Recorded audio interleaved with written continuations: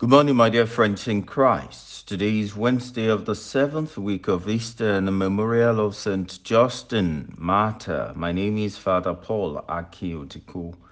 Jesus tells us that although we are in the world, we are very different from the world. He prays to the Father, saying, "And now I am no more in the world, but they are in the world, and I am coming to you.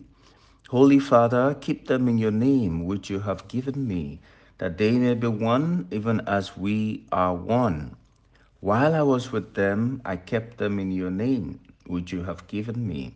I have guarded them, and none of them is lost, but the son of perdition, that the scripture might be fulfilled. But now I am coming to you, and these things I speak in the world, that they may have my joy fulfilled in themselves. I have given them your word, and the word has hated them because they are not of the world, even as I am not of the world. I do not pray that you should take them out of the world, but that you should keep them from the evil one. They are not of the world, even as I am not of the world. Sanctifying them in the truth, your word is the truth.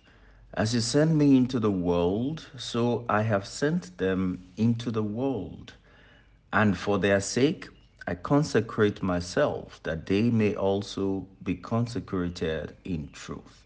John chapter 17, verses 11 to 19. Dear friends, it is so beautiful to know that Jesus cannot abandon us. Even while going to the Father, we remain his major concern. He prays to the Father, saying, "And now I am no more in the world, but they are in the world, and I am coming to you. Holy Father, keep them in your name, which you have given me, that they may be one even as we are one." Jesus clearly draws our attention to the fact that we are different from the world, and the world can derail us if we allow it. So he added, "I do not pray that you should take them out of the world, but that you should keep them from the evil one." These realities should always make us seek the face of God and walk in His presence. We cannot live life as if we do not need God. We are in the world to bear witness to Jesus. We must pray constantly not to be consumed by the pleasures and allures of this world.